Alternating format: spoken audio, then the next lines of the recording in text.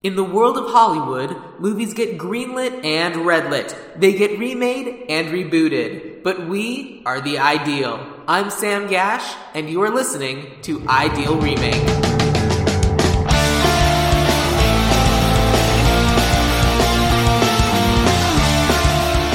What would you say is your favorite quote from Office Space? That way that'll give us something to kind of go into it. Yeah, there's so many. I mean, but some of them are kind of negative, like the Mondays and stuff. I mean, I know how I'm going to be ending the podcast, but starting it is a little bit different. I mean, the most obvious one is, I'm going to need you to start listening to this podcast. Yeah, that's a good one. That's a good... I mean, I think the Lumbergh quotes are probably the ones that I've repeated most throughout my life. The ones, I'm going to have to disagree with you there. Like, that one easily comes up all the time when he's talking to the Bobs about Peter. So, but yeah, I would go with the Lumbergh. The Lumbergh one? That's the one we should go with? Because honestly, in my life, my friends and I generally quote Milton more than anyone else. Which Milton quotes? Strychnine and the Guacamole. Okay, but this is the last straw. Took my stapler. That's fine. We didn't really quote Milton quite as much, I think, in college. I mean, I was in college when this was like our movie. I don't know. Well, we'll talk about that. We're sort of already talking about it. I might just like kind of soft release this. And if you're listening to this now, that's what I did. But I don't know. So then let's go with, I'm going to need you to start listening to this podcast now, okay? And if you're not going to listen, I'm just going to have to disagree with you there. We're talking about Office Space. All right. With Office Space. With special guest Josh Funk. No, not that Josh Funk. This Josh Funk, the better one. I'm Josh Funk, the picture book author, not the one with the IMDb page. Which is crazy, but nonetheless. I mean, actually, have you been approached to like have people make animated movies out of your picture books? Because your picture books are really good. Oh, that would be really cool. You know what? It's a real long shot that would ever happen. I think it's one of those things. I mean, you know more about the movie industry than I do, but at one point, Ivan Reitman's production company might have done a treatment of one of my books called Pyrosaurs. I love Pyrosaurs. Yeah, but it was before the book came out, and that book didn't do all that well. So, I mean, and even like getting a treatment, like there's still like a 1 in 1,000 chance after that happens that it even becomes anything. A friend of mine has wrote, it's now a Disney Channel show, Vampirina the Ballerina. Like there are characters walking around Disney World that she created. Like that's like beyond a dream. Like having a movie made is crazy, having a TV show, but like having characters walking around an amusement park that you created is insane. You want to eat an actual French toast with a mustache? Yeah, so Lady Pancake and Sir French Toast is definitely my most popular series. It's done all right, but it's super fun. I mean, I'm a software engineer. I write picture books on the evenings and weekends. And so the fact that I get to make up silly things and have amazing, talented illustrators draw this stuff. And a lot of picture book illustrators come from animation. A lot of them were like DreamWorks people, and some of them got laid off years ago. I've seen on Facebook. It was a big deal with all my Facebook friends who were illustrators when all that stuff happened. I bet. But, yeah. Well, so, we should clarify. I originally heard of Josh through my last podcast. I had another podcast called Rachel and Sam Read a Story, where we would sit down with children's picture books, and we would read them, and we kind of talk about them as we're reading them, and we'd either be enjoying them or we wouldn't be. I don't remember how we found Lady Pancake and Sir French Toast. Rachel's a librarian, and so she kind of just would like pull things off the shelves. And I think this was just a fun, goofy title, and we were like, well, we clearly must read this. And we loved it because Josh is, what's the technical term? Pun master? I do puns rarely. Master of rhyme? But you definitely just, because I listened to that episode probably 30 times. But, wait, really? Why? Maybe not 30, but at least like I don't know, 5 or 6, because it was hilarious. You guys dove into that book more than I ever thought of it. There's a page towards the beginning where these oranges are hanging around Orange Juice Fountain. And for me, like, I just wrote the words Orange Juice Fountain at one point.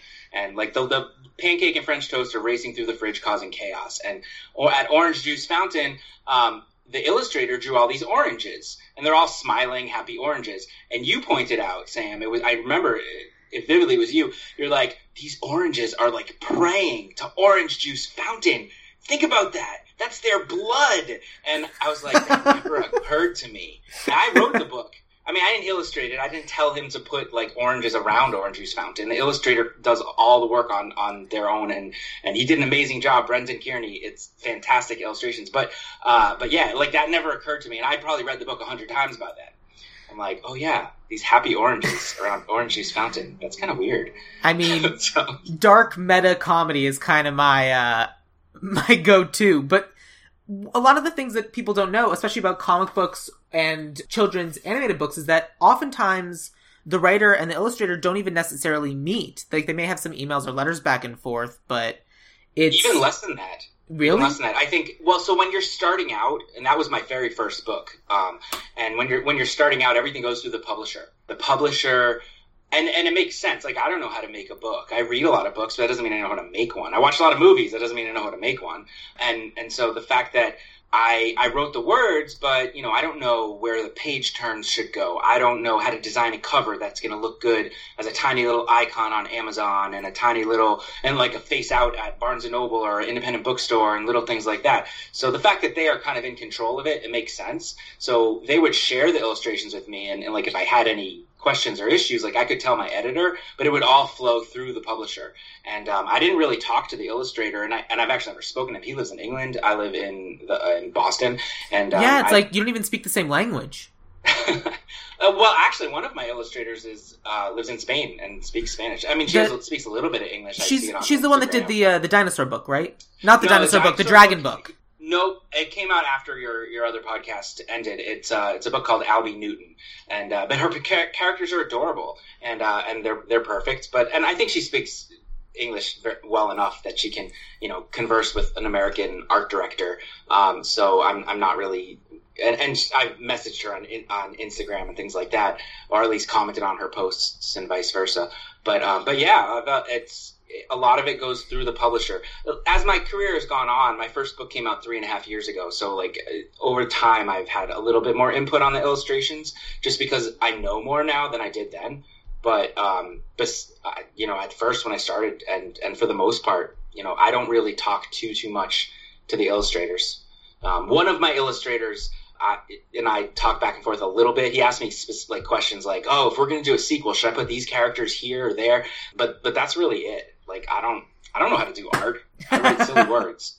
So. And you're very good at it. And Rachel and I had loved your book, and it was super fun to talk about. And you were one of the first authors that we really had a really positive interaction with. So much so that you sent each of us a copy of one of your later books, and we read both of them on the podcast, and it was amazing, and we loved it, and it was wonderful. So thank you for that. Yeah, it was super fun. And then I even connected you with some other authors. You did some, was it Blobfish Throws a Party book? Yes, we did. Yeah. So yeah, it was a lot of fun. I think we own Blobfish also, because I'm pretty sure I have Blobfish sitting on a shelf somewhere. It might be here. Yeah, you have a random collection of children's picture books for no apparent reason, don't you? That's not no apparent reason. I cherish each of them. Awesome. Okay. But we've been kind of talking because, like, I know that I actually didn't know that you were a software engineer. And so I think because of that, it's funny that you chose Office Space. Yeah, well, yeah, yes and no. I think I went back and forth for a while when you asked if I wanted to jump on the podcast, trying to figure out what I wanted to do. And it had to be a movie that I cared about, but one that I didn't care, like, was too precious about, that I didn't want to change it. And so, but as soon as this one pops in my head, I was like, oh, this is totally the one. I mean, it's dated enough that you could do it again. The stuff that's dated, I feel like is kind of trivial. Like, it's not really plot centric. like the Y2K stuff, like that, we could come up with some other replacement for what the Y2K stuff would be. We need to fix our hacking because the Russians are trying to hack us or something like that. Something like that. Because I remember we were sitting and watching this movie. I don't remember who I watched. I think I watched it with my friends Cam and Ed. And we're sitting and watching this movie and we're fully invested. We're in. And then he'd say something about, oh yeah, I'm going through and making all of our software Y2K compliant.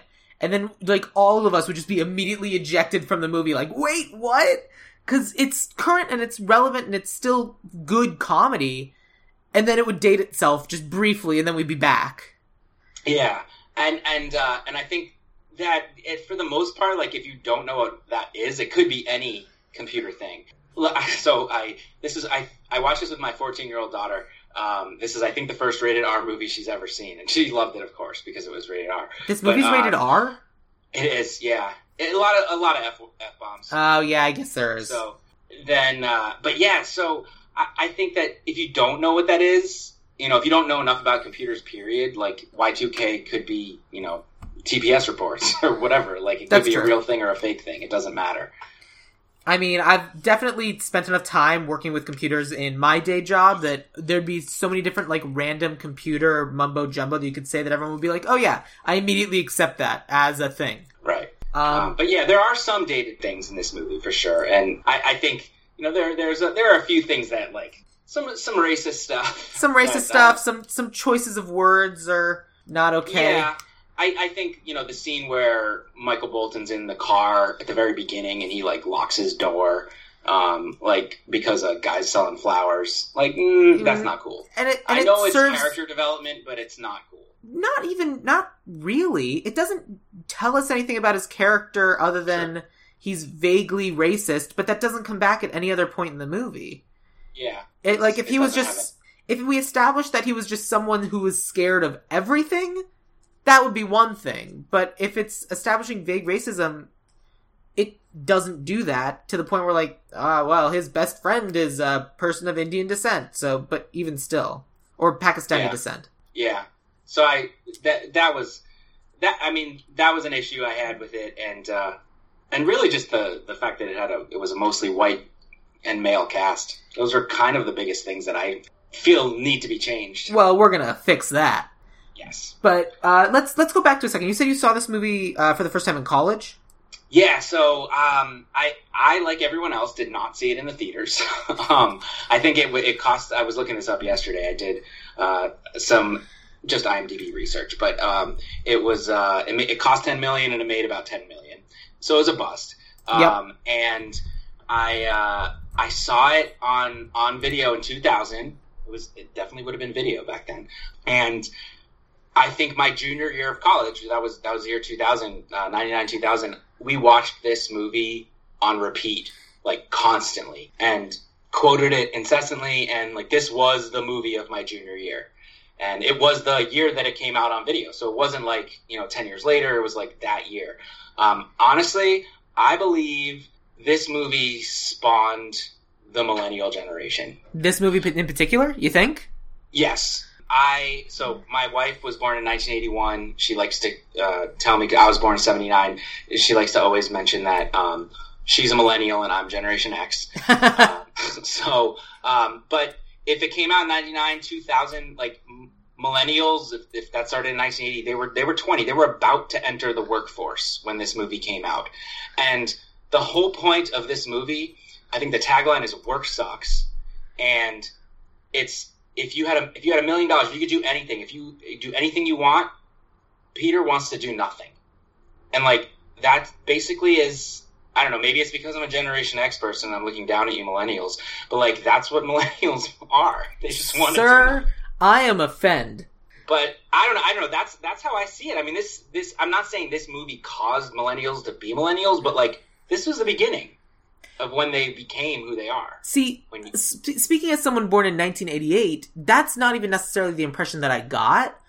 The reason why I found that compelling is not because he wanted to do nothing. It's because his life had basically been on rails up until that point, that like he just did this, because that's what came next, to the point where he never actually developed the things that he cared about. And as opposed to everyone else who has a dream or something that they like doing or something that they'd if they had $1 million, that's what they'd want to do. Now, speaking as a bookkeeper, $1 million will last you a few years, but eventually you're going to have to do something else. Irrelevant. Well, that's something we need to change. Yeah, well, yes. You need $1 billion now. Yeah, kind of. Or at least another 0. 10 million, you're good.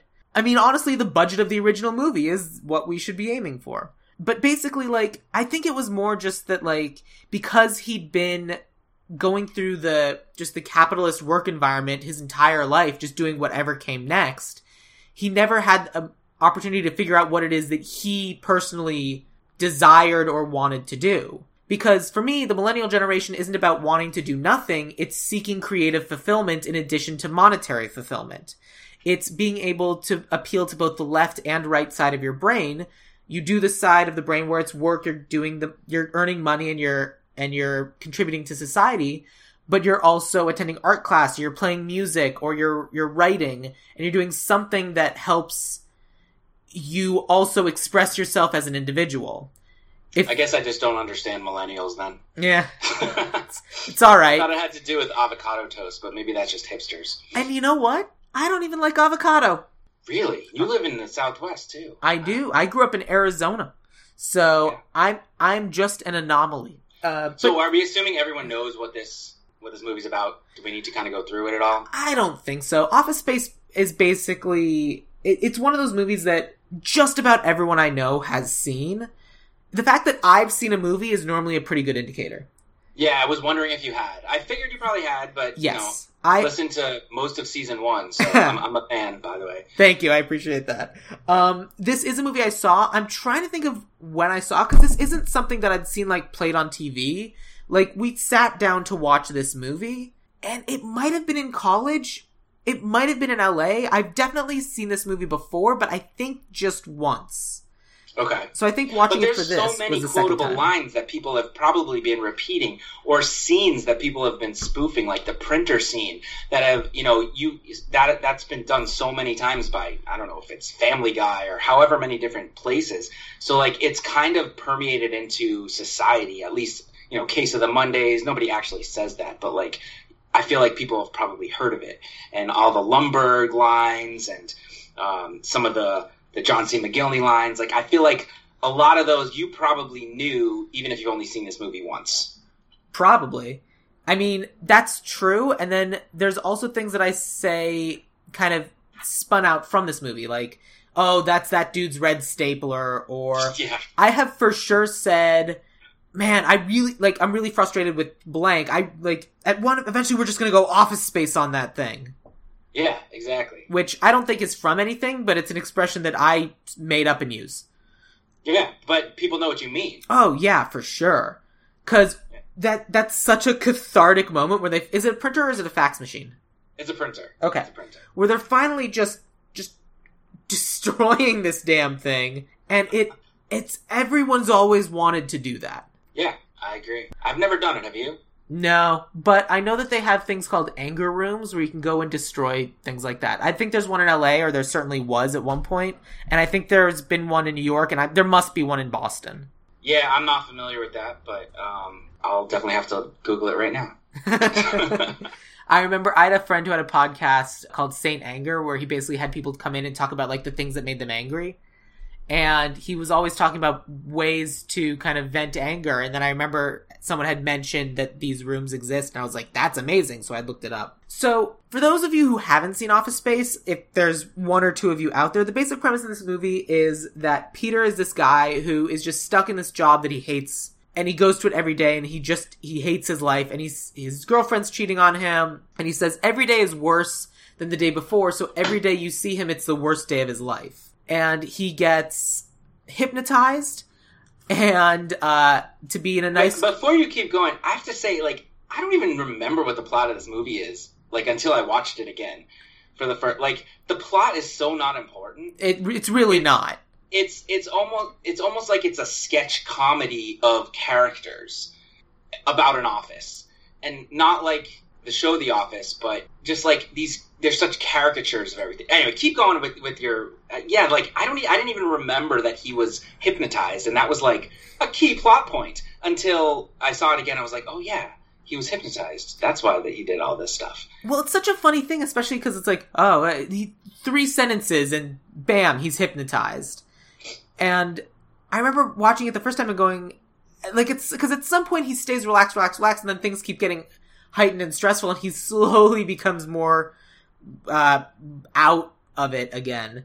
But, okay, so he gets hypnotized to be calmer, and he basically just all of a sudden has confidence and realizes that he hates what he's doing, so he doesn't really go in. But because of that innate confidence that he has of finally knowing that he just hates what he's doing, now all of a sudden things start going his way. But he'd already put into motion that, like, he knew he finds out that some friends of his are going to be fired because the company's downsizing or something. And yeah, essentially he goes into the office and he cares so little that they promote him. Yeah. And they're like, wow, this guy's got it all together. He's, upper management written all over him. And yeah, he finds out his friends are going to get fired and he doesn't care. And so they end up trying to steal money through some, like, I don't know, some coding system scheme that, doesn't really make sense to me as a coder. I mean, it does, but it doesn't. And then they're, about to get caught and they don't. Yeah. So, I mean, that's basically the movie. And then but that's not, like, the point of the movie. The point of the movie is that there's all these, like, everyone has a Lumbergh in their office. Everyone probably knows a Milton in their office. People definitely, I don't know, there's always the Worrier, the Tom Smokowski in the office. Like, they're just, like, perfect characters. And I didn't cast too many, like, I don't know that much sketch comedy people. I know, like, SNL. I didn't cast too many of those people, but I felt like a lot of them, it was just, like, they're playing a character that is, like, from a sketch comedy sketch. It's very characters and, like, caricatures, like, very stereotypical office people, but at the same time, this also defined some of those office stereotypes. Yeah. I mean, it's some of those things where you might not have noticed how terrible all this was, but you certainly get the impression that Mike Judge, the writer-director, worked with some of these people. Like, these are, I'm sure, direct pulls from times that he worked in an office. Yeah, Milton, I think, was the starting point. Like, he worked with I don't know if the guy's name was Milton, but he worked with Milton, essentially. Yeah, like, because he did some Milton animated short first, and then kind of developed that into Office Space. Yeah, which I, like, vaguely remember from SNL around 1990, but, like, I might be, I don't know, fabricating those memories. Wait. You're saying this is an SNL movie? Like the Milton animated... No, it's not an SNL movie. The Milton sketches were on SNL and MTV. Oh, I didn't know that. And I vaguely remember in, like, the Wayne's World, Adam Sandler days, that, like, because I used to watch SNL as a 10 to 13-year-old around that time, that I vaguely remember seeing a Milton sketch. But it might be that I saw it on YouTube later and just think I saw it on SNL. It's possible. Brains are weird. Yeah. Okay, so then let's talk about that. Let's say, so, no. Well, I mean, sure. They sure are tasty, right? But you're saying that, because you work as a computer programmer in your day job, and so you kind of understand coding. If they were trying to do this today, like, what's the scheme? Like, what do they do? Because honestly, this might still work as just like a concept of, like, taking the rounding errors and putting them in a bank account. Yeah, I just don't think it's as simple as putting a couple floppy disks in. but yeah, I mean, if you're a good hacker, then maybe you could find a way to do that. I don't know hacking. Well, here's another option. So the difference is between when this movie came out in 1999 and now in 2018 is that there aren't really as many... It's actually 2019. Never heard of it. Oh, wait, this movie came out 20 years ago. I should look up, like, the actual date. Oh, the release date is February 19th. So, 9 days from when we're recording this is the 20th anniversary of this movie. Oh, wow. That's crazy. Oh, man, if I'd planned this better. I just lost my train of thought. Oh, right. So what I was going to say is there aren't really small firms like that anymore. They're all, like, offices of big firms. So even if we take, let's say a giant warehouse company. Let's say we take Amazon, which is has a reputation for having difficult work environments. Sure. Or it could be anything in Silicon Valley. Absolutely. I mean, Mike Judge loves making Silicon Valley workplace comedies, doesn't he? Yeah. He does. He knows his stuff. So. I mean, it could be any one of those companies, like those large whatevers. And the reason why I suggest Amazon or whatever company like that is because they could make a thing where there's so many transactions happening every day or PayPal even. So many transactions happening every day through PayPal that they can write a code that will add a penny to every purchase, and that penny goes into their extra bank account.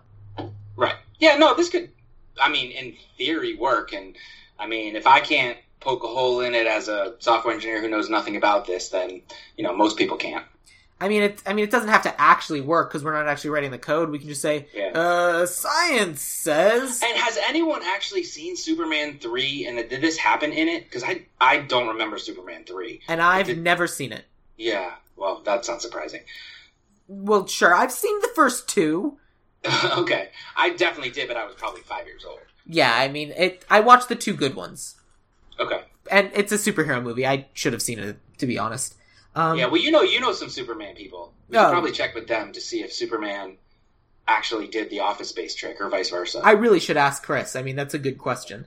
Show notes or something. Yeah, for sure. Or I do it in the mini episode before. Oh, that works. Okay, but it's because that's kind of like their plot motivation. Like, that's what they're going to do instead of being fired. But like, what kind of, I mean, it's just a generic office. So many of these offices still exist that we kind of still have to put it there.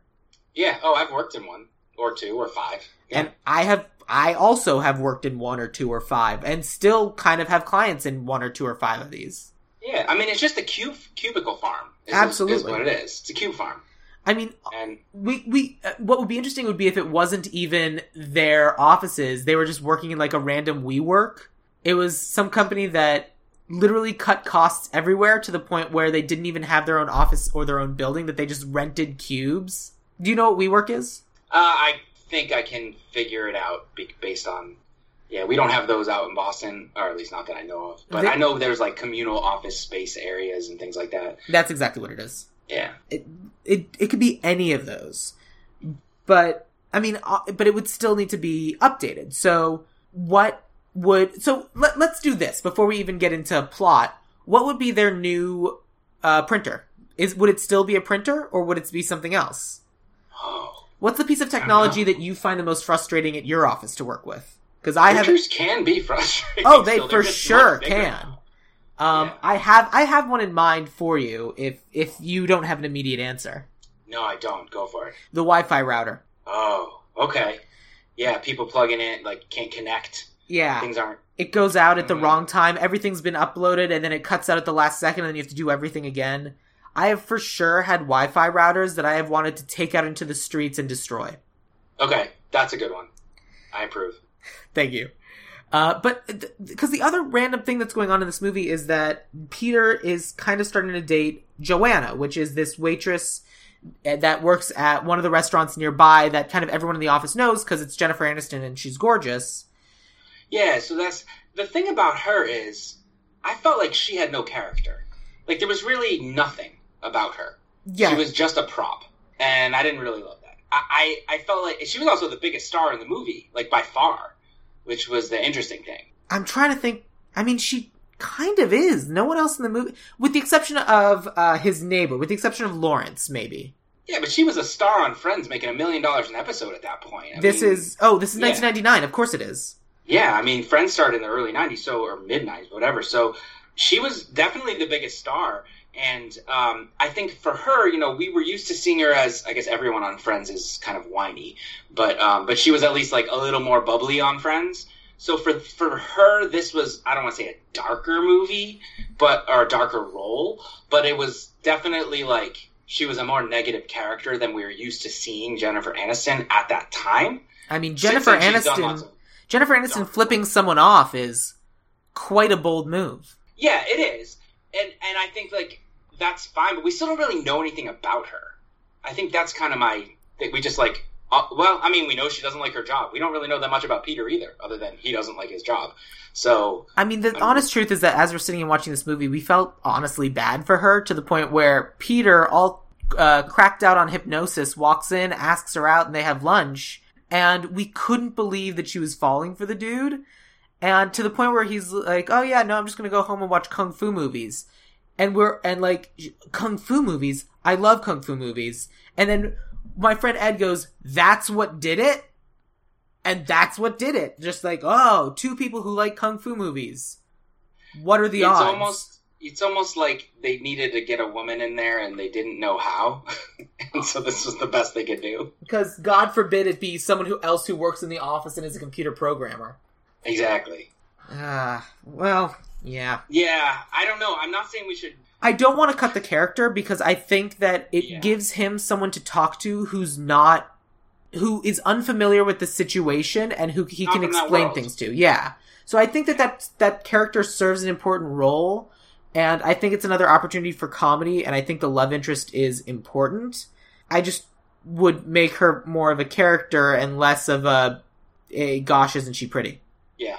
That said, I like the Flair jokes. Oh yeah, Flair's funny. Have you ever waited tables? I did that too. I did not have to wear Flair. No, I spent a summer working at a dinner theater. So I know you accidentally watched Waiting instead of Waitress, and you hated it. I sure did. Or you hated the 20 minutes that you watched. But as somebody who waited tables for years, Waiting was not nearly on par of Office Space, but it did hit a lot of those inside jokes for me as somebody who waited tables and hated it. So I didn't hate it as much. I actually liked it a lot. But I understand that if you didn't wait tables, you probably hate Waiting, because everyone else I shared it with hated that too. When I worked at, because I was 18 when I worked at the Gaslight Theater, and because you have to be 19 in Arizona in order to serve alcohol, I couldn't be one of the actual waiters, so I was the popcorn guy, which means that I had to get in first, like kind of roll out this gigantic machine that made popcorn, take like one of those 20-gallon drums of fake butter, hook up everything, basically make popcorn and set it out on all of the tables for the dinner theater, and to the point where now I can't really eat theater popcorn again because it's so gross. I'm sorry for you for that. Did you have to wear a costume? Like, I can imagine you in, like, red and white stripe. Is that a candy striper? I think so. No, I had to wear a t-shirt for the show that was currently playing, which now as a hipster adult, I think they're super fun. Like, I have a shirt that says Natman on it. Not Batman, Natman, like the tiny little buzzing thing. Mm-hmm. And I had one for, like, a Three Musketeers show, and then I had to wear, like, the red apron over it, and I had to wear a red visor. Okay, so it wasn't like a 50s ice cream salesman, because for whatever reason I'm picturing that kind of thing. Well, that's good, because that was basically the things we served. Like, I had to go get ice cream and diner food for everybody, because after I was done doing popcorn, I was the runner running back and forth getting the food for, like, the people who ordered it. Like, the wait staff would put in the food, and then I'd go get it. So I'd come home... What is the worst job you've had? Is that the worst job you've ever had? No, the worst job I've ever had was working in an office. Oh, okay. I worked for a digital magazine, and it's just, the thing about bad jobs is that they're bad jobs because you don't like the people you work with, and even a job that's not fun, that you don't enjoy, if you're working with good and interesting people, you can tolerate it. And, like, I've had a job where I was super bored all day just doing computer work, but I liked the people I was working with, so it wasn't that bad. This job where I was basically doing nothing all day and could cruise the internet, I hated the people I worked with. Not all of them. I hated some of the people I worked with. And that made it terrible. And that's kind of, I think, the issue of this movie. I think he has these two friends, and those are, like, his people that he likes. And he can hang out with them after work, but those aren't really his... those aren't the people he works with. He works with Lumberg. He works with the... whatever the name of the company is, just a moment, and the Case of the Mondays lady. And it's just, those people just make offices unbearable. And that's what a lot of millennials deal with, is they talk about how, well, they have to have these subsistence jobs because the economy's in the toilet, and it's really, really difficult to get, like, a real person job or get a job that you're actually interested in doing. And just these subsistence jobs are just filled with people who make it worse, even though we're all suffering together. And instead of trying to make the world around you better, you try to make it worse for other people, which of course just makes it worse for you. But I might be projecting. Maybe. I mean, I see what you're saying. They're all good points. But that's why I think that Office Space even 20 years later is 20 years minus 9 days is still so relatable because we know those people. Yeah, I brought this up with a few people of late, and like a couple that I was going to do this on this podcast, and a couple people said how that movie is so perfect. And I'm like, yeah, it might be perfect, but when was the last time you actually watched it? So I think it is due for an update. That's why I think it's perfect for this podcast. And I agree. But the honest truth is that I would keep a lot of things the same. I would just modernize them. I agree. You don't need a woman working a switchboard. You can have like things being plugged in and figuring out how. Honestly, if you work in one of those offices where you have to deal with crazy phone systems, you might have to office space the phone system, take it outside and destroy it. Yeah, I don't even use a phone anymore. Who uses phones? It's a mystery. Yeah. So I think that you're right. I would keep a lot of the storyline the same, and for the most part, the characters who they are the same. Not the actors, but yeah, I don't have like wholesale changes to the world. I think that, that's what I got. So here's a question for you. Yeah. Why does Lumbergh hate Peter? Because up until the point of this movie, Peter had been coming in every day and doing his job. And for all intents and purposes, with the exception of not necessarily putting on a cover sheet, but then fixing it and like adjusting the problem, he'd been a fairly competent, good worker. So theoretically, there's no reason for Lumbergh to not want this dude to get a promotion other than the fact that he doesn't like it when people he had working for him become his equal. Other than the fact that he's just an asshole. I think that he sees Peter for exactly who he is, which is somebody who does the bare minimum just to not get in trouble, which is what Peter admits that he is. And Lumbergh knows that. And so I'm not saying Lumbergh's like out to get him and get him fired or anything, but like Lumbergh, for all his, annoying and obnoxious characteristics, I think that he sees his employees for who they actually are. So is Lumbergh a good boss or a bad boss? I don't think he's a good boss, because a good boss would, try to help their employees and feel like they had a purpose. But he's also, from that respect, he's not a good boss. I don't know. Now I'm starting to feel like I'm projecting. I am Peter, but I don't think that he's like an evil boss. But I don't think he's supposed to be. I think he's supposed to be like that boss who just wants. He might be Peter as a boss. Maybe he just wants to keep making money for the stockholders or the shareholders or whoever. And so his stock goes up, half a point. And they're going to start laying people off because that's the way things go. Like, he is, next Friday is Hawaiian Shirt Day because, like, that's what bosses do, not because he wants to be the boss that does that. I thought there were a couple moments where I actively felt bad for Lumbergh. Like, his birthday party, that was really sad. Oh my God, and I was... his party. I didn't remember that scene either. It's like a funeral dirge when they're singing his birthday song. And he just like he seems happy because he seems like this is what I get. This is the joyful moment.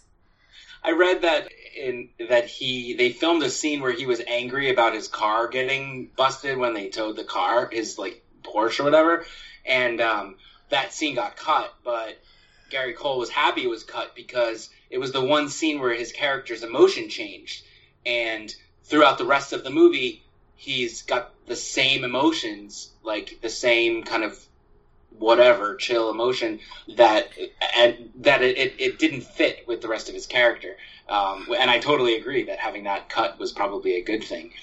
But yeah, even the birthday party when he's disagreeing about Peter getting a promotion, all of that he's got pretty much the same attitude. I mean, he's basically dead inside, right? Yeah. And so we'll need to find someone who can play dead inside. But also, it's like, I agree with you. I think that could be Peter in 5-10 years, who continues to let his life be on rails, and he just gets to the point where he's just like, yeah, these are the steps, these are the things that need to be done, this is what follows. Oh, I never thought of that. Is he like the 10 or 15 year later version of Peter? And it would also make sense as to why Jennifer Aniston would have been drawn to him, because it's the same sort of person, really. It's just someone deeply sad and broken inside, and I guess that's her type. No, she slept with the other Lumbergh. Oh, that's right. Whatever. the Lumbergh who moved to Florida or something. Which But is... Oh, that was such a weird bit. I think it's more interesting if she sleeps with this Lumbergh. okay, so we could do that. Because it's so male and testosterone. Like, well, I can't believe you slept with this guy, as if he has any say in the matter.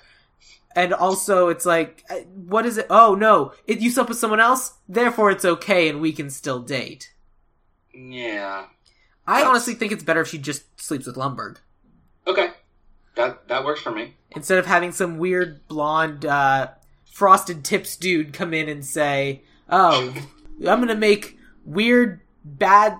I cut that guy because I hate him. So I didn't cut him, I just didn't recast him. The O-Face guy, yeah. Yeah. My wife did not want me. I watched this with her. She was like, ugh, please don't recast that guy. Drew. We call him the O-Face guy. He does nothing for this movie that is contributory. But the other thing I was going to say is we can make... There's two ways to do Lumbergh. We can do Lumbergh kind of as he is, like the sad, emotionally dead inside Peter in 10 years. The other option is that we can kind of turn him into the bad boss that no one would want to work with now.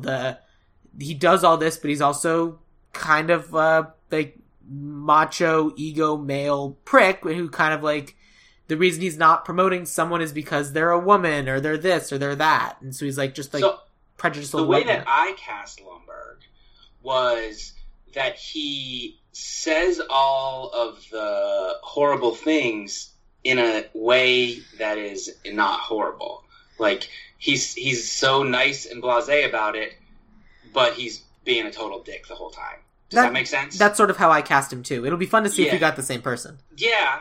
Well, do you want to start there? No. I want to do a little bit more plot stuff first. Okay, gotcha. Because the other thing I wanted to talk about about Lumbergh is that he's basically middle management, right? Like, he's not in charge. He's a vice president, yeah. Oh, he's a vice president. Even still. Well... Yeah, no, he's not the owner of the company, but they do talk about how, like, they make it point to say, like, so Lumbergh's stock can go up. Got it. Okay. All right. That makes more sense. Yeah, middle management, but the upper side of middle management. Well, the reason why is because I'm still thinking in terms of, like, big firm. Like, he's the dude who's in charge of, like, he's the manager of this branch of whatever office. Yeah, or head of the department. And, like, the multi-billion-dollar whomever who actually owns the company is off somewhere in their yacht actually screwing everyone over, and Lumbergh kind of has to, like, make the best of it. But if he's a vice president, then nuts to that guy.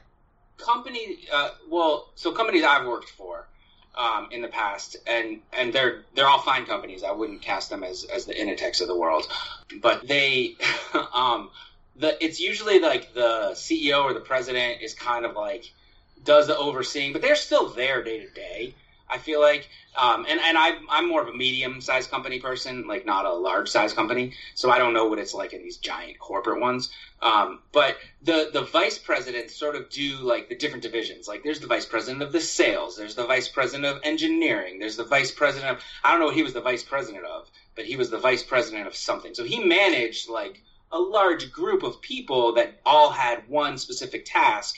That's in my head. I mean, that's just because of the world that I come from. So, yeah, I don't necessarily think that the owner of the company is off on a yacht, but the owner of the company is more about the bottom line and the money, where as opposed to like getting the day-to-day stuff done. I think that's fair. I agree with that. He goes in on weekends and he says, "Where are you on the weekends? Like you were supposed to be here." He's obviously there. That's true. I mean, it's not like he has a life outside of the office. Yeah. Again, just further making it sad. Yeah, he's Peter in 15 years. Just poor, sad Lumbergh. Yeah. Oh, well. And so the other thing I wanted to talk about was the stapler. Yeah.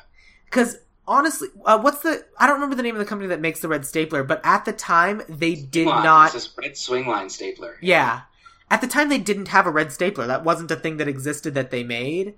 Yeah, well, it was only like 4 or 5 years old, but yeah. Or they had stopped making it. Yeah, okay, they'd stopped making it. But then this movie made it so popular that now you can see red swingline staplers everywhere. Oh, yeah. I think I had one at one point for a while. I always comment on it because like because I'm a bookkeeper for a bunch of different companies all over town, so I'm constantly going to different offices and places, and I'm constantly seeing red stapler here, red stapler there.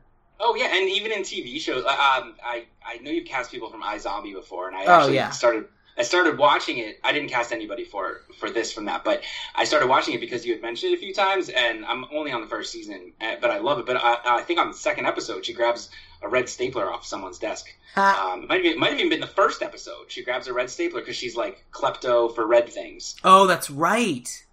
Yeah. Oh, it's been a while since I've seen that episode, but you're absolutely right. That's funny. I didn't even think about that. Fun. I love that show. It's a definite reference. Yeah, I'm 2 seasons behind. I need to get caught up. Honestly, like, even in a modern context, I feel like that red stapler is so iconic that you can't replace it, you can't do anything. I think you need to still have the red stapler, but I think it would be so easy to make that red stapler such a focal point when they need to just throw the red stapler joke away. Unless the company is Swingline. I mean, that would be funny. Like, and they literally sell and make red staplers. That's one way to go. I mean, that would be funny. The term that I use, by the way, to throw a joke away is to not put any importance on it. I don't know if you're familiar with that particular phrasing of it.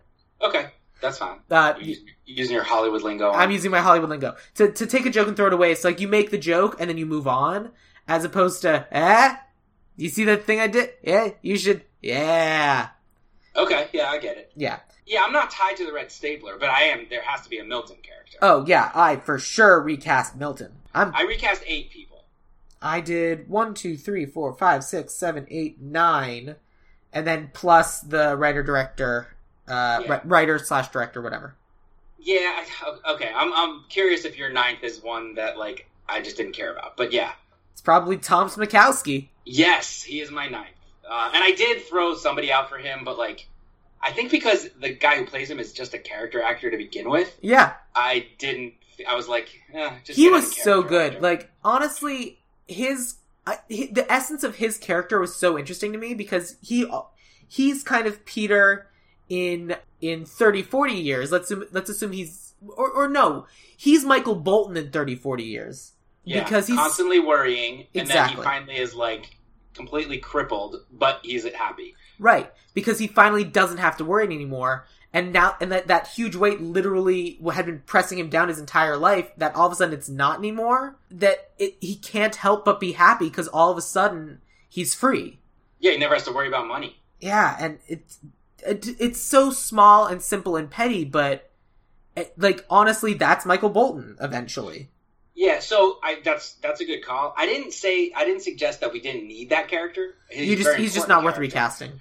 Yeah, I feel like I don't know. He's one of those people that's like, get whatever character actors they. But I do have someone for him actually that I thought of later. So yeah, we'll see. I mean, we'll get into that. Okay. I mean, we may as well get into casting now.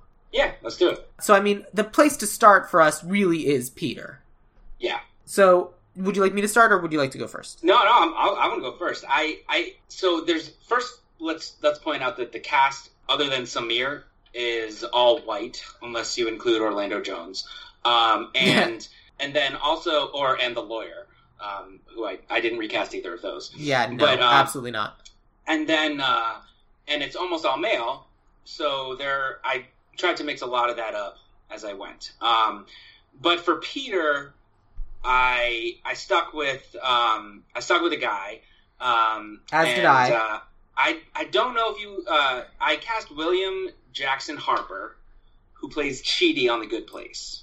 I love Chidi. I thought that he could play a character that is stressed out all the time, but I would love to see. Now I've only watched 2 seasons, so don't tell me anything that happens on season 3. I will say nothing. But I want to see him like zoned out and relaxed all of a sudden. Yeah. I would love to see him do that. So I could see him being that stressed out character, but they're just kind of chill all of a sudden. So, yeah. I mean, he's kind of a vanilla character. There's kind not really of much to him. Absolutely. So, I mean, I guess a lot of different people could be him. At one point I thought maybe Daniel Radcliffe could be him, but my final call was for William Jackson Harper. Interesting. I like that idea. I'm not opposed to that. My Peter is Dev Patel. Interesting. And so he definitely came up when I was looking for a Samir, depending on what direction we go with Samir. Right. He's really young. He's only 26. Yeah. I mean, is he that, like, disillusioned already? Oh, sure. Absolutely. You want a millennial who's disillusioned? You get a 26-year-old. Okay. Yeah. I could see that. And he was, because he's had such a fantastic acting career, and he's played and actually he's 28. He's 1990. Oh, okay. He's 2 years younger than me. And, like, his character in Newsroom, and in the Best Exotic Marigold Hotel, and he goes back and forth between playing the super, like, stressed out person who needs to make sure he gets everything right, but then he also can play the person who's quietly, confidently going through life. And what kind of put Dev Patel in my head is that I recorded with a friend of mine named Meredith. Don't tell her I said she's my friend. And she likes Dev Patel because she finds him very attractive. And so there are people who are very attractive who just kind of have the quiet confidence of someone who is very attractive and knows they're very attractive. And so it's going back and forth between, like, the quiet confidence of, like, well, life's gonna be okay for someone like me, versus, if I don't get this right, everything that I've been working towards is going to fall apart. And just, like, those two things just kind of, like, constantly battling it out in his brain. Yeah, I mean, Dev Patel's a good call for that. I forgot about him on the Newsroom show, and I think he could play, like, the techie guy, too. That's kind of a key for this being believable in 2019. He certainly fits the stereotype of a computer programmer in 2019. Well, I was even thinking just from the acting perspective. Didn't he do kind of like techie-related computer stuff? He was kind of doing background things. He was the social media guy on Newsroom. Yeah, there you go. So, well, I think that for the Peter character, he could be friends with any of the other characters, like his neighbor or whatever. He could interact with Lumbergh in certain ways. The one that I think that he has to be paired with is Joanna. Right. So do you want to talk about Joanna? For Joanna. My Joanna is Melissa Fumero from Brooklyn Nine-Nine. I know her from Brooklyn Nine-Nine. She's the love interest to Andy Samberg, the lead, which I didn't do intentionally. And she's kind of the neurotic. She puts together whole binders of presentations. She is an uber nerd who happens to also be a police detective. But she does it because she wants to help people. She wants to make the world a better place. But she's just this unbelievable, like, bookish teacher's pet. So is she still working in a restaurant? Oh, yeah, absolutely. Okay. So I had Mackenzie Davis. Tell me about Mackenzie Davis. So she is Cameron from *Halt and Catch Fire*. She's tall, which might be a problem for Chidi. Who cares? William Jackson Harper. She was also in a really fun movie called *What If*, with Daniel Radcliffe, and she was eventually dating and married to Adam Driver in that movie. Oh, she's in Blade Runner 2049. I didn't see that one. She's great in Blade Runner 2049.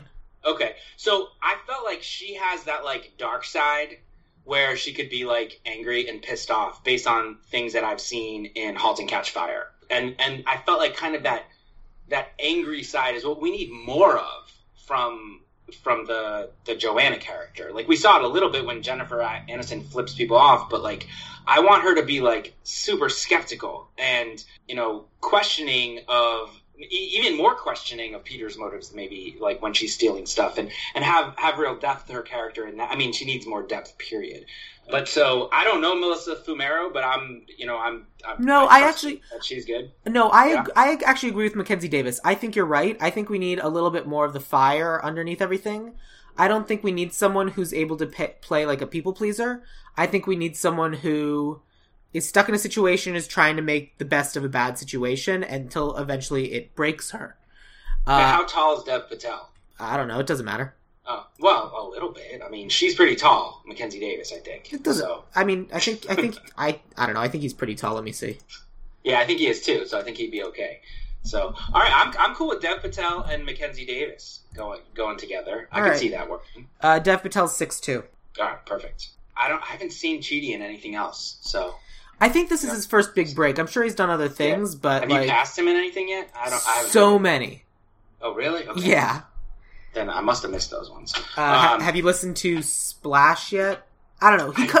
He comes up a lot. All of the people from The Good Place come up. up. The first half of Splash, and then I realized I didn't remember anything about it. So I needed to watch it again. But then I realized I'm not sure I want to watch it again. But it's not great. Yeah. Okay. So Dev Patel and Mackenzie Davis, I like that. I could see them together. Yeah, so let's talk about Michael Bolton. Because Michael Bolton, I'm fairly confident that there's really only one correct casting for Michael Bolton. Really? Yeah. Okay. Aubrey Plaza? No, but that's funny. For me, it's Andy Samberg. Okay. The reason why is because Andy Samberg and Michael Bolton happen to be friends. Like the actual Michael Bolton, the singer. Yeah, have you seen the... This is the tale of Captain Jack Sparrow. Oh, no, but he did an Office Space. Michael Bolton did an Office Space recast, like the actor. Yeah? Singer. Yeah, they did it on the... what's that comedy station they have on YouTube? The Andy McKay one. Adam McKay one. I don't know. Well, anyway, you should definitely look it up. It's and so I just thought that would be really, really funny, just because Andy Samberg he also happens to be a singer and a musician, and to have him playing Michael Bolton just tickles me in a way that it's a casting inside joke, and I find that delightful. Yeah, I love Aubrey Plaza. I like Andy Samberg. Aubrey Plaza, I thought, she could just be like the pissed off, and it would have to be somebody else. Like, see, the thing is, Michael Bolton can't be Michael Bolton anymore. I don't think. I think we need to change who that is. Interesting. I think we need to change the name, because that's a 20-year-old reference. Like, my daughter doesn't know who Michael Bolton is. Here's the thing: I don't think it is. Because the crazy thing is that Michael Bolton is still pretty current because he's doing all of these pop culture things. Because he's doing the Lonely Island songs. But he's not lame anymore. That's the problem. It needs to be somebody who's lame or their fans are lame. So do you want to switch it from Michael Bolton to Michael Bublé? No, I was going to say Adam Levine, but because that's also a relatively common name. Bublé, probably not. I thought Aubrey Plaza could be Kelly Clarkson. That's where I was going. That's funny, but and I don't dislike Kelly Clarkson. Like, she seems cool to me. Yeah, she's even written picture books. I mean, therefore she's awesome. Yes, exactly. So okay, so let's talk. It's debatable. The celebrity picture book is kind of an iffy thing. But we read the How Roland Rolls, the Jim Carrey book about a wave. Yeah, and BJ Novak's picture book is pretty good. I mean, there's some better. BJ Novak's is great. The How Roland Rolls is so weird. I think Jim Carrey self-published his, which isn't necessarily a bad thing, but he decided that he wasn't even going to go with like anyone editing it. Like, he just did it himself. So, but then if we're casting Aubrey Plaza, then that's a completely different character portrayal, because she really I've seen her in a bunch of different things, and her characters are often very similar. They're angry. They're angry. Okay. They're bitter, and they take no crap from no one. Those are her earlier characters. She's been in some movies too. I don't know, what was that? Mike and Dave Need Wedding Dates. She was a little different in that. A little, but even still. Yeah. We don't have to gender flip that one. But I do think that one of the three Office people in the Office has to be a woman. Oh, yeah. I cast a woman for Samir. So let's talk about who we have for Samir, and then we'll kind of figure out what we like best. Because the thing about Samir was that I think that his name and how it was hard to pronounce is a commentary on how white people are so white-centric that they don't care to learn other people's names. And so that was more of like a social commentary kind of thing, making white people look stupid, which I am okay with. I didn't find that racist. How did you feel about that? Speaking as a white person who has a last name that looks really simple but people constantly mispronounce, yeah, no, I got it. Okay, so you're okay keeping that joke and that line of who he is? Oh, yeah, I think that's incredibly common, and I think that the joke that a lot of people do now, and that I think that what a lot of people do is that they'll give someone an unwanted nickname. Sure, yeah. And especially if Samir is a different name, but a female character, where it's just demeaning to this poor woman. Like, hey, I'm going to infantilize you further and give you like a really like childish nickname that is not your name because I'm not willing to admit that I can't pronounce your name. Yeah, no, that's That's a good way to characterize them. So yeah, it has to be an immigrant, or I don't know if they have to have an accent, but their name at least has to be foreign to your average, whether or not you want to call them racist white person or not. But all right, well, have fun spelling this. The person that I have for Samir is an actress named Aparna Nancherla. Okay, you had me at Aparna. Well, that's what IMDb had auto-completed it there. I don't know if I've seen her in these things, but what have you seen her in?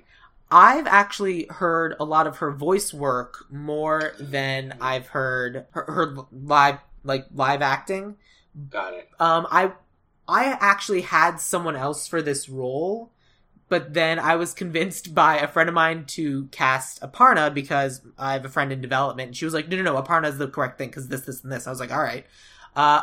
Because we were sitting and watching Bob's Burgers, and there's an episode that Aparna is in, and she's playing a friend to Tina, her science fair partner. I don't know if you know the episode. Doesn't matter.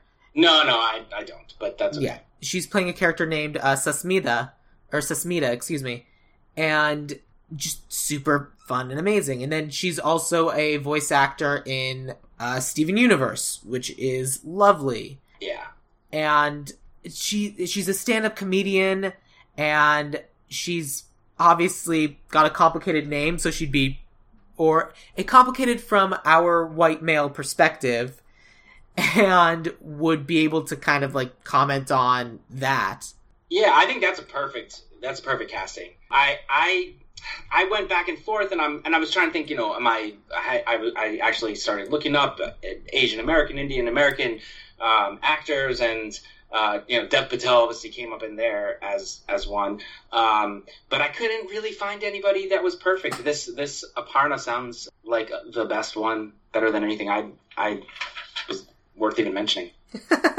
So I don't know. I mean, I thought for gender flopping, no one was right for gender flipping this one. Did I say gender flopping? You did. That's not what we said. And I had several jokes go through my head, and all of them were involved shouting things as you jumped in a pool. Yeah. Gender flop! Splash. Oh no, I'm wearing a bikini. Okay. I don't know if I'm supposed to laugh at that or not. No, let's go with Aparna. Okay, cool. So then, with that in mind, who do we want to go with for Michael Bolton, or whomever? I'm not opposed with surrounding Dev Patel with two women. Especially because the whole thing is like, hey, it's these people who are being ignored in their job, and who gets passed over for promotions more than women and people of color. And they're both getting laid off. Right, even worse. Yeah, I'm kind of 50-50 on either one. You still think Michael Bolton should be the actor, though? Should be the name, though, the character name. I just think it's funny, especially if people are really into Michael Bolton, and I think it's even funnier now if they're like, oh yeah, I'm really into Michael Bolton, and they're referencing songs from 20 years ago, because that's the stuff that they like. And then this person's like, oh yeah, no, he did a really good job in Teen Titans Go. In what? And it's just, like, honestly, there are two different worlds to the character of Michael Bolton now. Yeah. But I thought it was funny, but Andy. I'm also perfectly happy to make it Kelly Clarkson. All right, let's do Aubrey Plaza, Kelly Clarkson. All right.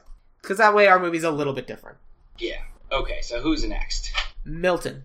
Yes. So, see, now we're getting to the characters. So those four characters, I feel like, they're... Interestingly, other than Jennifer Aniston, who is already a star, none of those other three went on to do anything. Not really, no. Much afterwards.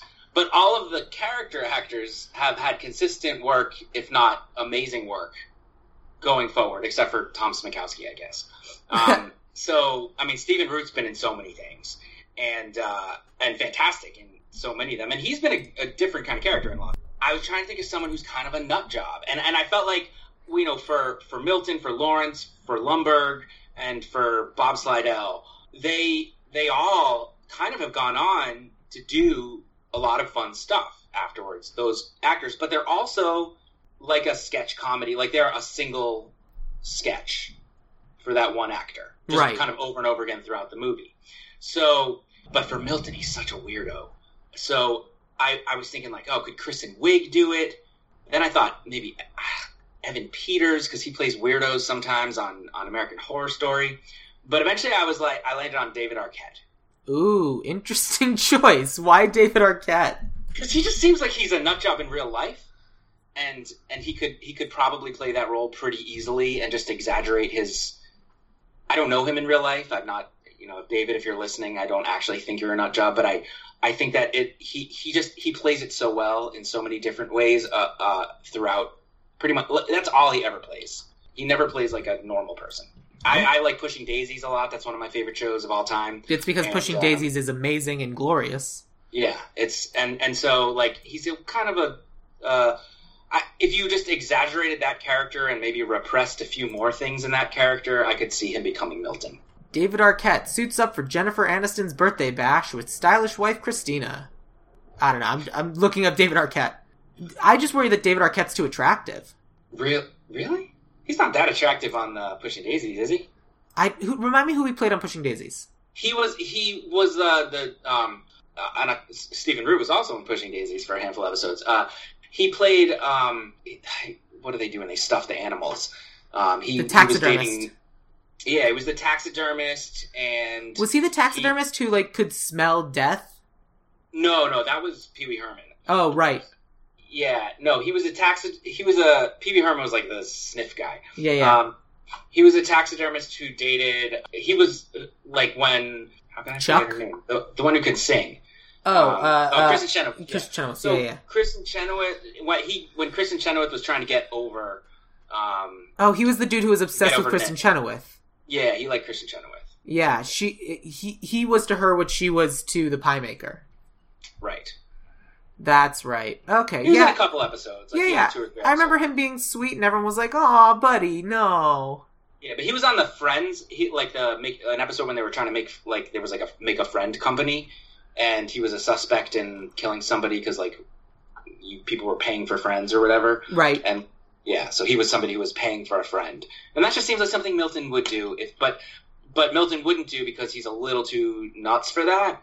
So if you just make that character a little more something, David Arquette. Who did you have? I had an actor named Chris Grace.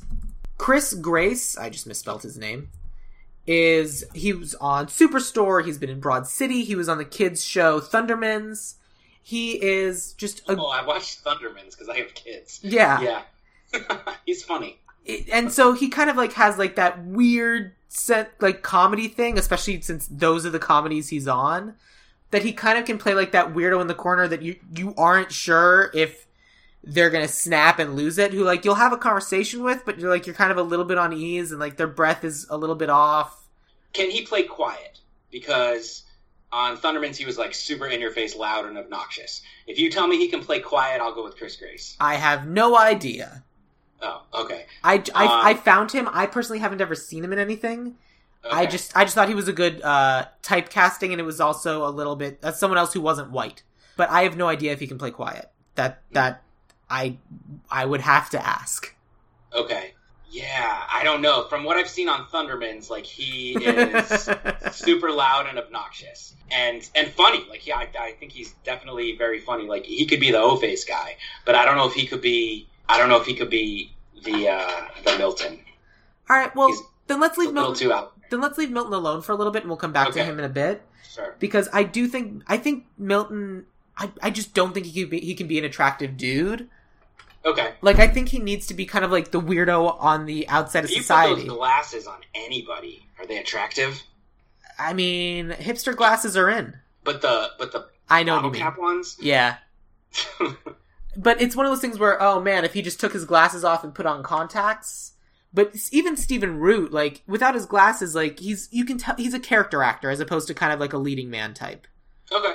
But that said, Stephen Root is one classy son of a bitch. He can play it all. I mean, he was on Pushing Daisies, and he's a suave guy. Yeah, I mean, you look at him now and you're like, oh yeah, no, that dude's not a weirdo, but and so I'm kind of having that thing in my head.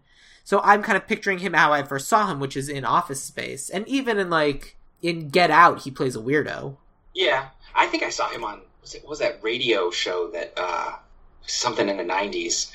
I think he was the boss on some sitcom. I'm looking it up. Quantum Leap? No, he's in an episode of Quantum Leap.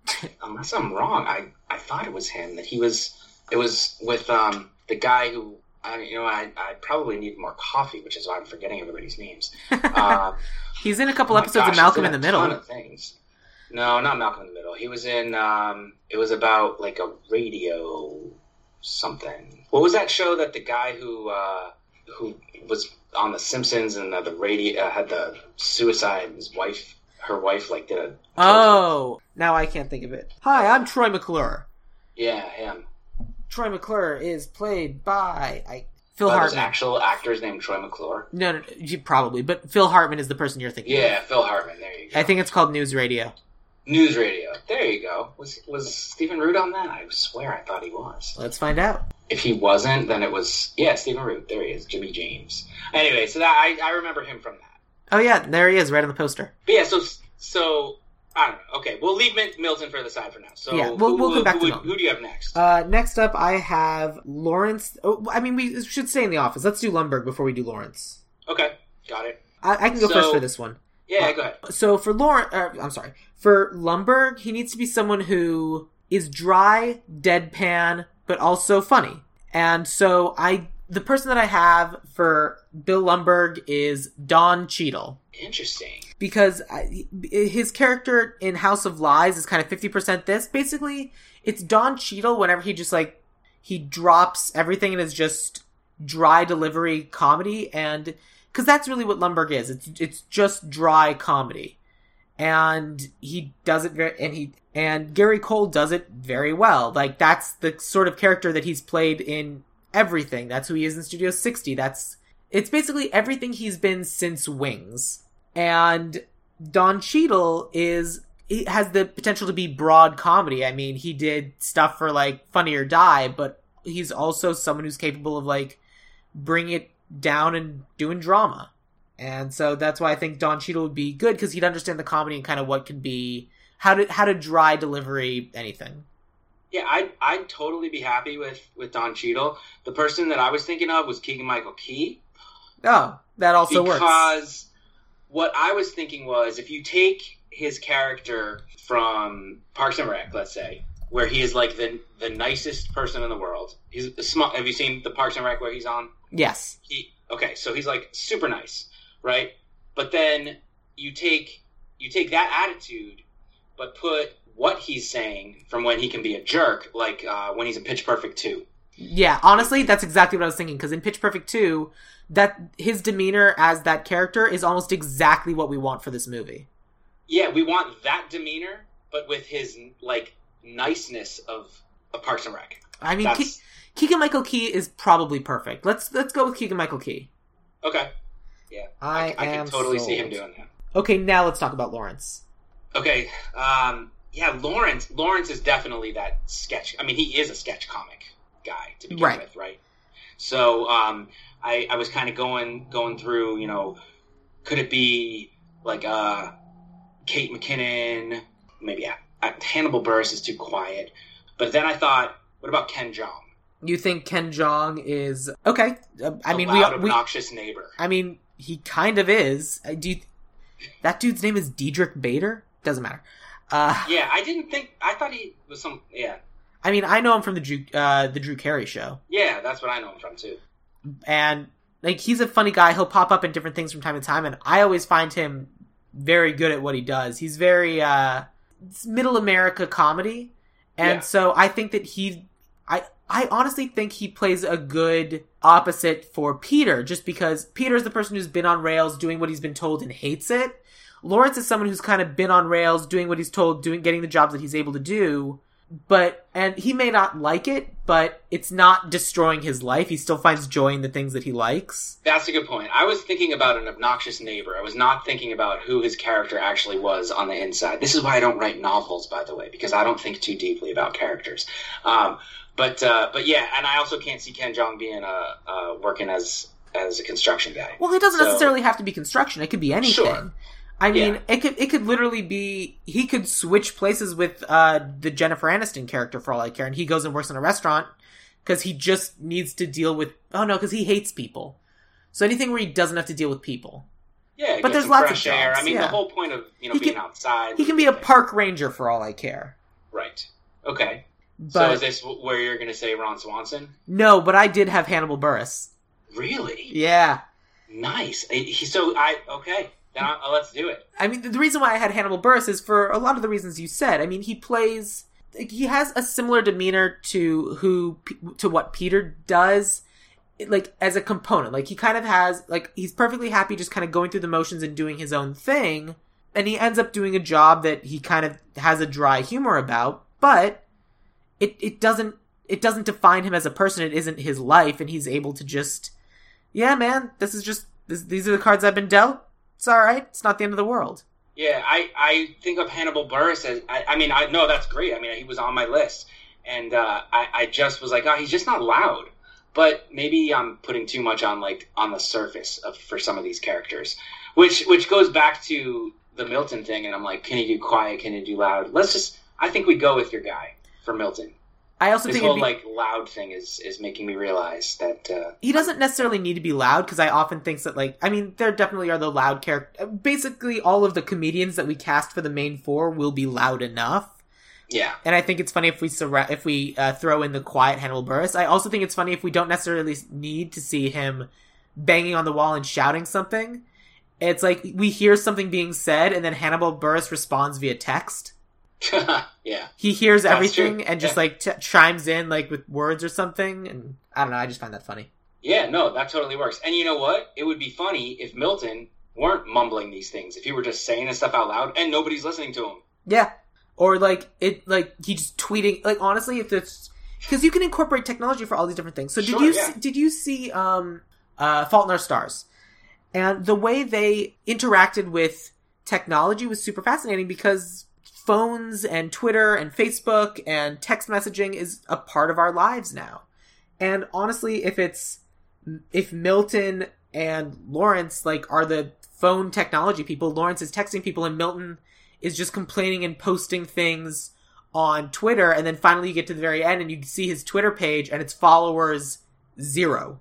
Yeah, that's perfect. I like it. And he's still posting these things that no one can hear because literally no one follows him. I just think that'd be funny. Yeah. All right. Chris Grace it is. Chris Grace for Milton. Oh, Hannibal Buress. I still don't know if we necessarily need to go with Chris Grace, but we'll go with Hannibal Buress. We'll still come back to Milton. Okay. Let's talk about the Bobs. We only need one, right? I cast 2 just because that way they can go back and forth, but tell me who yours is. So I went with Jermaine Clement because I could totally see him breaking into song when it comes up with time to sing Michael Bolton or whoever. Or to sing Kelly Clarkson. Exactly. That would be very funny. Yes, I could totally see him doing Kelly Clarkson. And I thought he has that comic kind of obnoxiousness that, but subdued obnoxiousness that I think can work. I just think he's a good actor, and he could definitely do this role. I agree. I like Jermaine Clement, and I think that's a good choice. We may end up going with that. I did have 2, so let me tell you the 2 that I had, and then I'll say let's go with Jermaine Clement and whichever one of these 2 that you like best. All right. My first Bob is Mark Evan Jackson, who is on The Good Place, and he's on Brooklyn Nine-Nine. Yeah. No, I know who he is. And he's just he's also a very dry comedic actor who's... Yeah, he'd be perfect. Hysterically funny, but he's also another white guy. But in an office, that's kind of to be expected, especially if they bring in someone from the outside to kind of kick butt and take names. But speaking of kicking butt and taking names, the other Bob that I cast is an actress named Sydney Knoll. You may know her from Glow, and she's also in Black Panther. She is in Glow, so she's obviously awesome and very funny, but she's also an incredibly intimidating presence. So it's funny for the Bobs a little bit, we go with a different kind of intimidation, but also comedy, because she can be silly and goofy, but especially in Glow, she can also be very sweet and vulnerable. And I just think she's a good actress, and I think she should be in more things. Yeah, let's go with her. So, Jermaine Clement and Sydney Knoll? Yeah, I like it. Yeah. I mean, we can always throw in the other guy as, the Tchotchke's manager if we want. Yeah. I mean, he's so good that he's never going to stop working, so I'm not worried about him. Yeah. I mean, the same could be true about Jermaine Clement. Did you see the Flight of the Conchords latest thing on HBO? I started watching it, but I wasn't ready to sit down for like a whole hour of that, but I'm looking forward to it. Yeah, it's super fun. I have some friends that went on tour, like saw them do that on tour a couple of years ago. Oh, that's amazing. They went around. I mean, it's obviously a live recording, but they did that a tour of it. They got interviewed, I want to say, on Colbert a few months ago, and that interview is so entertaining. They're just funny dudes. Oh, yeah. Other than Milton, the only other actor or character I had is Tom Smokowski. Yeah, I mean, there's others like the Tchotchke's waiter. Yeah. Who has all the flair. There's... I just don't care about those people. The other boss, like not... Joanne's boss. Joanna. Oh, yeah, Joanne's boss. But no, there was like the other manager that he has that's in like... That Peter has his own like 2 scenes. Who comes and tells him about the cover letter. Yeah. I mean, like, there's the O-Face guy. There's the person who... I mean, that has an iconic line about the Mondays, but, like, we don't need to cast her. No, I don't... No, because that could be anybody, and honestly, I'm perfectly comfortable cutting the O-Face guy. Yes. You and my wife. But this guy, he goes from deeply miserable to deeply happy, and I find that funny. And the only person I could think of to play that was Jim O'Hare, who you know as Jerry from Parks and Rec. Oh, yes. He would be good. I mean, I can't say no to a Parks and Rec person. I didn't think much about it. For whatever reason, the only person that popped into my head was Clint Howard, Ron Howard's brother. But I'd rather go with Jerry. I really didn't think about this character much. That's fine. So, yeah, let's go with Jim O'Hare. Cool. Then, I guess we should go back and do Milton now, since that's our cast, and then we'll get into our writer-director. I mean, in terms of just, like, character actors, like, another person that would probably be great is someone like Jolo Trulio. Yeah. Who's on Brooklyn Nine-Nine. Oh, yeah, I mean, I know him from Wet Hot American Summer. Oh, yeah, because he's great. But, like, I mean, honestly, anybody from Wet Hot American Summer is probably amazing. Yeah. Who's the... I mean, and they're sketch comedy people is what they started as, which is why they'd be perfect for a role like this. Right. So, I mean, Michael Ian Black, who, also writes picture books. Hey, if you want to get someone who does picture books in here, let's go with Michael Ian Black.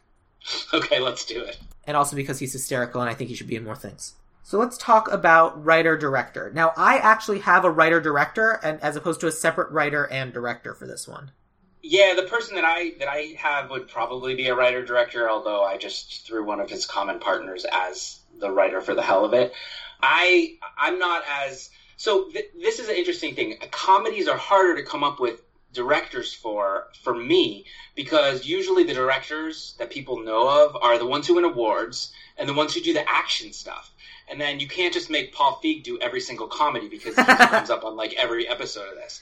So like I wasn't sure like where to even really look, like comedy movies that I like. I feel like I watch more comedy TV shows, and then figuring out which director of TV shows. Like I know you've pulled it from TV shows a lot in the past, and I think that's great, but the names are, it's like, oh, if you tell me they directed these episodes or they wrote this run for, like they were a showrunner for these episodes or something, like that helps, but it's hard. And so I just went with Edgar Wright because he's one of my favorite comedy directors. But again, I don't know if he would do the movie the way we cast it. I don't know if this cast is an Edgar Wright cast other than Aubrey Plaza. What did Edgar Wright do with Aubrey Plaza in it? Scott Pilgrim. Oh, right. Good point. So this isn't Scott Pilgrim. It's not a Simon Pegg movie, but I could totally see him doing it, and like his quick cuts. You know, if we went in that direction, maybe the heist part would be a little more effective. But if we did that, we would have had to like bring him up front, and the whole movie would be kind of different. So, I actually would leave the heist the way it is, because they literally go in, they do this whole moment, and they just put a disc in a computer, and they're like, "Oh, that was it." Yeah. That was easy. No, that was great. I agree. But I mean, of course, doing it would be different. With this, it wouldn't be a disc; it would be a flash drive, because that floppy disk was hysterical. But it's just something that just they set something down and it just starts projecting the thing into the air. It's not even plugged into their system. It's just a wireless whatever. Yeah, it's Mission Impossible style, you know. They destroy the wireless router and they replace it with a wireless router they built themselves that actually works and also does this other thing. Yeah, there you go. In that vein, I also pulled a writer-director from television who's been a showrunner on Curb Your Enthusiasm, Silicon Valley, and Barry. And I did that because when I'm looking for comedy directors and writers, Mike Judge honestly kept coming up. Like, he's still very active and still doing things. And so I was kind of thinking of who 20 years later is kind of the new Mike Judge, or someone who probably is like similar or grew up with this movie, but kind of in that same vein. And the writer-director that I have is Alec Berg. Okay. Alec Berg is a producer on Silicon Valley now, but he is the writer and executive producer of Barry. He was a producer on The Dictator and Borat, but he also did ridiculous things like Eurotrip and Cat in the Hat. Ooh, Cat in the Hat was not good. And he's also an exec producer on Silicon Valley, which is another Office comedy, and Curb Your Enthusiasm. And Mike Judge, yeah. Right. So someone who would kind of get the blessing from Mike Judge to move on and kind of like take over for him. Yeah, I think so. And Mike Judge also came from TV. Right. This was his first movie, right? I think so. I think that's right. I'm not 100% I mean, it came positive. before...